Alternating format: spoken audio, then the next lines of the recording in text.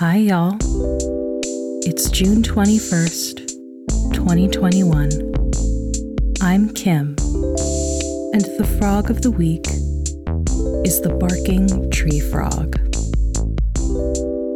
This frog lives in coastal areas of the southeastern United States and is the largest native tree frog in the U.S.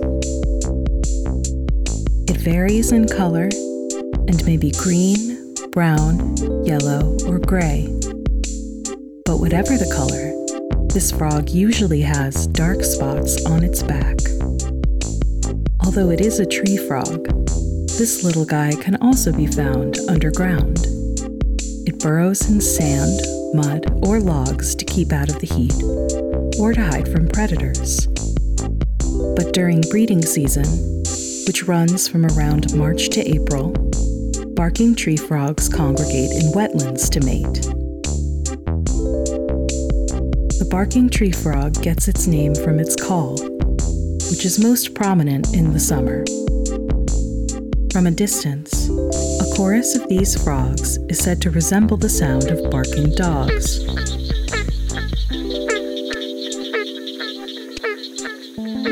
Males tend to float around on the surface of the water while they call, looking a lot like floating tennis balls. I like this frog because it just looks friend-shaped. I want to give it a hug. And that's the frog of the week. Thanks to Bear and Joe for recommending the barking tree frog.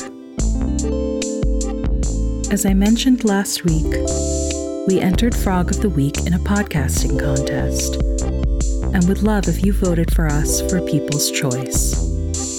You can find the link at our website, frogpod.online, or on our Twitter @weeklyfrogpod. Thanks for joining us. See you next week.